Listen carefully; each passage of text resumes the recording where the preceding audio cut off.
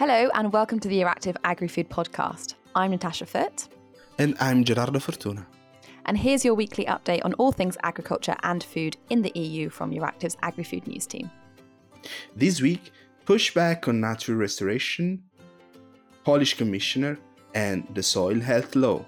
So I was going to say welcome back to another podcast, but Gerardo told me it was very boring because we always say this. So I guess not welcome back. No, we just say something like hi. Okay. Hi. Hi, everyone. Hi to our listeners. Using the deepest voice we can. Hi. Better? Happy? Yeah, definitely better. So let's dive into the agri news. What's going on this week? Because as you might have heard, there's a lot going on. We should start probably chronologically because there was the very beginning. A very good place to start. By the way, last week in Belgium, it was also holiday, so it was even a short week. It was compact. There's a lot going on. Short space of time. Indeed. And on Tuesday there was the monthly gathering of the EU agriculture ministers in Brussels, which were, let's say, all the attention was on this crisis reserve fund, which now is called Agriculture Fund, to be fair, Agriculture Reserve, which we've discovered over the past few months. This crisis reserve is basically a fund included in the Common Agricultural Policy, our Common Agricultural Policy, and can be and which of course can be used to finance exceptional measures to, for instance, to counteract market disruptions. It's a bit like, there's also this common market organization in the Common Agricultural Policy, the CMO, the safety net from this kind of market disruption, and there's this additional fund. So it's the safety net for the safety net, is what you're saying? Yeah, basically yes. It's also interesting they had to rename it from the crisis reserve because there's just so many constant crises. So it's not really a crisis anymore. It's just every day. It's just what's happening, constant. And this year, the EU has already used 200 million of the 450 million available just for 2023. So basically, we're halfway through the reserve. Yeah. And there's 250 million left. So they have to be used. They don't have to be used because if they don't use it, they will be pushed back to the next year, basically. But there was a bit of criticism on how part of this initial 200 million have been used. Not on how have been used, but how they've been disbursed and allocated. Because you remember that a package of 100 million was firstly devoted to these 5 frontline countries neighboring Ukraine to, let's say, cope with the market disruptions coming from the imports from Ukraine after a trade liberalization scheme because of the war. And there was a lot of criticism because of mostly because of the lack of transparency. There's a coalition of countries, actually 13 member states, who slammed the EU executive for having adopted such measure without consulting the member states. And also, even the allocation was a bit blurred, like it was decided in just a bunch of days. So there was a couple of days. It was rapid, really rapid this time around. Very rapid, and also there was of course, accusation of favoritism because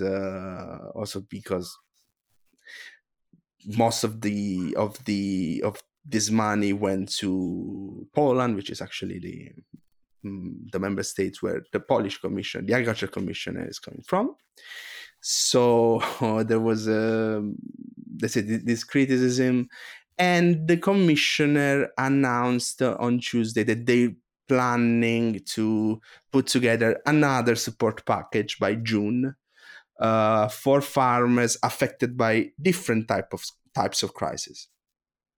He's referring mostly to what happened, for instance, in Italy, in France, and in Spain because of drought. But it's basically, he said that this money will go to the other 22 member states, which means as a way to cool down the criticism for the allocation of the previous package. At the same time, there was another controversial take from the Polish commissioner again. There's a bit of a debate in Brussels about whether Janusz Wojciechowski, the Agriculture Commissioner, is doing the interest of the sector or of his home country. Ooh. Because, you just look at his Twitter and you need at least a B1 in Polish to understand what he's saying. It's true. It's true. Also because of a lot of his engagements and stuff have been Polish focused. Yeah, all of his outputs in Polish. Like there's a clear decision there, I would say. Relocation of his interest, let's say. And this is, again, it's a bit of a follow-up on the previous topic, which is, of course, you remember that these 5 frontline countries, some of them, actually Romania just threatened, but they didn't put it into force. They adopted unilateral bans of all agriculture imports. There was a political deal between the commission, the trade commissioner Valdis Dombrovskis, and the ministers of these countries. They replaced this unilateral ban with some restricted EU ban on certain products. These products being wheat, maize, rapeseed, sunflower seed, originating from in Ukraine. This was a temporary EU ban. It is supposed to last for 1 month until actually today, the 5th of June. The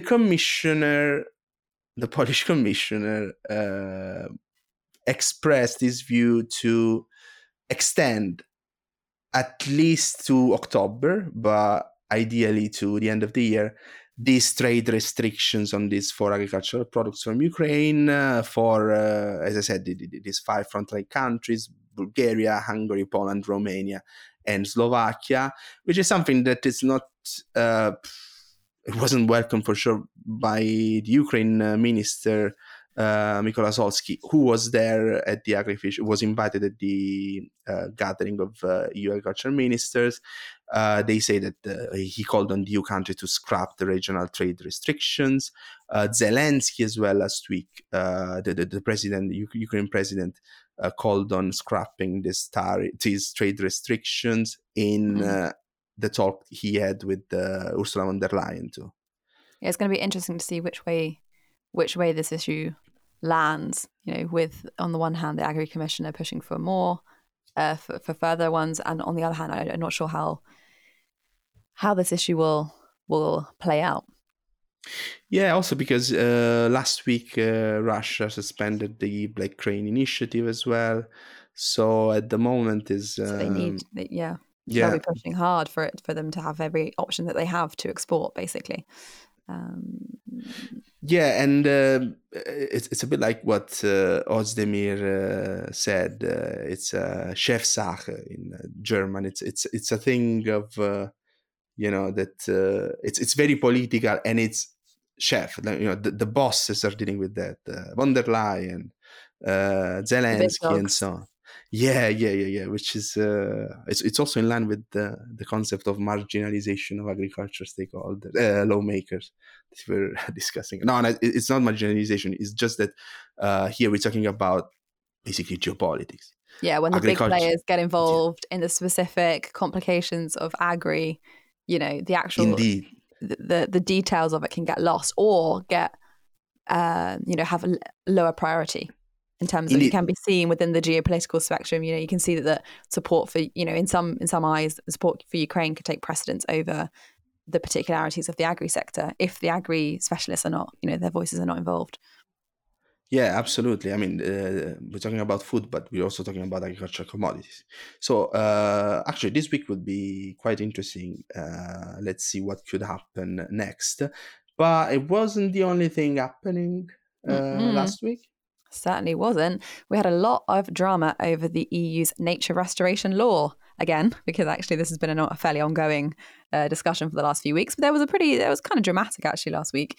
So we're talking about this nature restoration law, which was proposed back in June 2022, so a year ago. I've been talking about this for a year now, which aims to reverse the decline of Europe's nature, restore the EU's degraded ecosystems.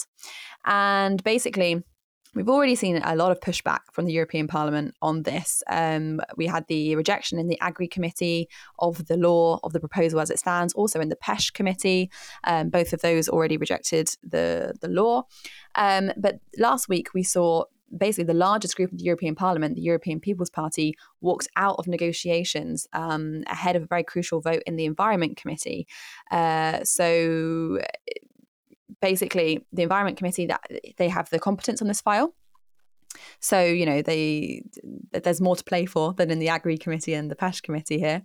The walkout itself is maybe not going to have a really tangible impact, but it is a very clear signal that the group wants to completely reject the proposal.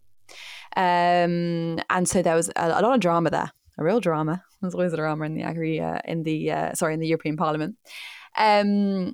So yeah, the EPP kind of completely rejected this proposal. On the other hand, on the other side of things, we had Timmermans. Remember, Timmermans was in the AGRI committee a few weeks ago, and he was saying, there's no such thing as rejecting this proposal and hoping the Commission will come with another one. That's what he said. He said, we're not coming with another proposal. We're not moving on this. So that's the message from the Commission side of things. At the same time, we had these protests outside the European Parliament on the nature restoration law. Actually, a protest and a counter-protest. So we had EU farmers turning out on the streets outside the European Parliament against the proposed law. And then there was a counter-protest from the NGO. So really everyone's getting involved here around this. It's become a real focal point of a lot of tensions and stress, this nature restoration law. What a time to be agriculture journalist in Brussels. What a time. We'll be following the issue closely, so we can check out all of our coverage. It's true, Tash, that, for instance, this is a bit of an anticipation of the EU elections. Like, again, we're talking about policy, but still, it's even if you think about it, the groups involved are belonging to parties that are trying to some kind of overshadow Timmermans' legacy, because particularly the right and far right parties in Europe, they have changed their stance against the EU in the sense that it's more pragmatical now. It's more on the direction that the EU has taken over the past few years, and they're basically they're targeting the Green Deal as a brand. As a proxy, you mean? Yeah, as a proxy. Basically and Timmermans. Attack the EU, so they're attacking the EU's basically ambitions, and cozying up. You see the centre right cozying up with the far right. Basically, yes. It's some kind of a topic that could put together the right, the centre right, EPP, unifying. Yeah. I mean, this is a bit like Wojciechowski said last week. This is my opinion. I express my view and don't express the views of the agrifood team. But yeah, it's also some food for thought for when it comes to big political discussion ahead of the elections. Well, you can definitely feel the weight of the elections now on our coverage, I think, fully, kind of for me, for the first time, I feel like you can really feel the impact of the upcoming elections on the policy coverage right now. Indeed.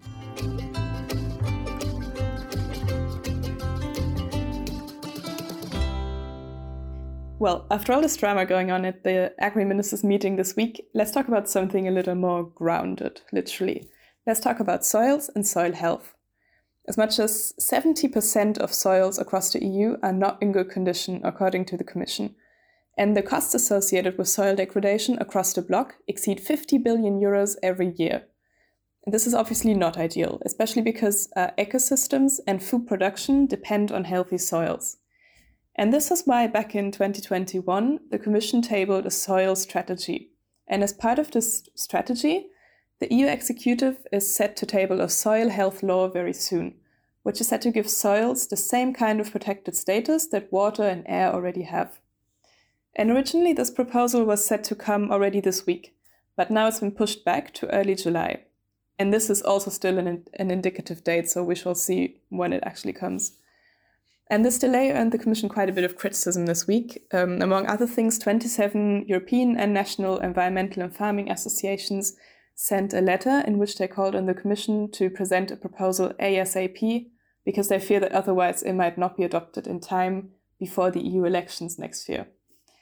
And meanwhile, one part of the EU's push to restore soils is already underway, and this is the research mission that the Commission has launched on soil health in late 2021, which is called A Soil Deal for Europe. And this research mission, which is part of the EU's research support program Horizon Europe, was a topic at quite a number of events last week in the context of the EU AGRI research conference that was going on.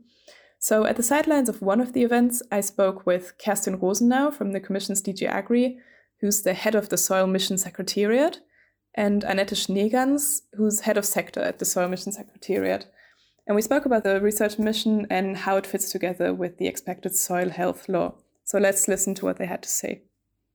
So could you walk us through what the soil mission entails? Well, the soil mission is a very novel approach to address a global challenge with the means that we have at hand at European level, first of all, with research and innovation that we need, but then also really trying to be active in all the other policy around to make sure that we pull all the actions, all the funding, all the ideas, the activities that we have to achieve one goal, that is to make European soils healthy again. So because European soils are in a very bad state, so there's really action needed. And the mission has 4 building blocks, which are important in this respect. The first of it is to close research and innovation gaps, also in terms of business models, socio-economic research in this. The second one is to make sure that we improve soils on the ground with the practitioners. So therefore we have a system of living labs, so experimental local sites on the ground where the farmers will work with scientists and innovators to find solutions, or the foresters or the urban communities, lighthouses for demonstration, then monitoring, so to make sure that we monitor progress and we know the indicators for soil health, and last but not least, awareness raising, which goes into teaching, into advising, into making sure that everybody out there, from teacher in a professional school to universities, knows what's at hand. And could you explain a bit more? What can we picture if we talk about these living labs, and what's kind of the idea behind them? Well, I think if you imagine a group of farmers, for example, that have a similar problem in a certain area, and then try and work together. That is the first fundamental idea of a living lab. You have a joint or shared problem you want to tackle.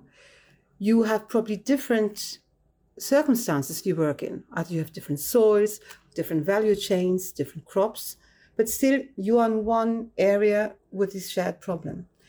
And this is where you organize in the living lab. You work together with a scientist, if you're a farmer, with a value chain, and you try to solve this problem. And the interesting thing is that when you come up with potential solutions, these solutions will be tested in different farms. They may work in one place, but not so well in another one. And that kind of benchmarking is the interesting part. Why did it work here? Why didn't it work in another place? This is the added value of having a living lab composed of various farms, not just one, which would be an experimental farm in perfect conditions. It's a real life sites. and you have a community that is sharing experiences, is exchanging on the, let's say, do's and don'ts, and in that way progresses bit by bit, yeah. Okay, and what's coming up as well is the use or the Commission's proposal for a soil health law. It's been postponed, but it's coming up. How do you see that and the soil mission kind of working together? Is it complementary to each other? Yeah, I would say the soil mission and the soil strategy and the soil health law are really complementary. Yeah? So they're part and parcel of the same issue, the same idea. So soil is the only public good which is not yet protected by European legislation, and the soil mission provides the scientific basis and the testing ground to make the soil health law a reality. So, for instance, the indicators that the soil mission has set up will inspire the soil health law. We work together with the colleagues day to day. And then, of course, the soil mission will provide a fantastic testing ground for the soil health law and for the different areas in which we have to achieve progress to see what works and what doesn't, that can fit in the more longer term perspective in terms of targets that the soil health law is sitting. And we also work together, because it's a triangle, with the European Soil Observatory by the Joint Research Center that is actually helping us with the monitoring what we achieve on the ground. So that's all from us this week. And this week, like every week, the EURACTIV AgriFood podcast was put together by EURACTIV's AgriFood team. That's Gerardo Fortuna, Julia Dahm and Natasha Foote, with the technical support of EURACTIV. You can also find this podcast on all major streaming platforms. That includes Amazon, Apple, Spotify and Stitcher. Be sure to subscribe to our newsletter so you don't miss the latest agricultural news from the EU, from EURACTIV's AgriFood team. I'm Gerardo Fortuna. Thanks for listening and see you next week.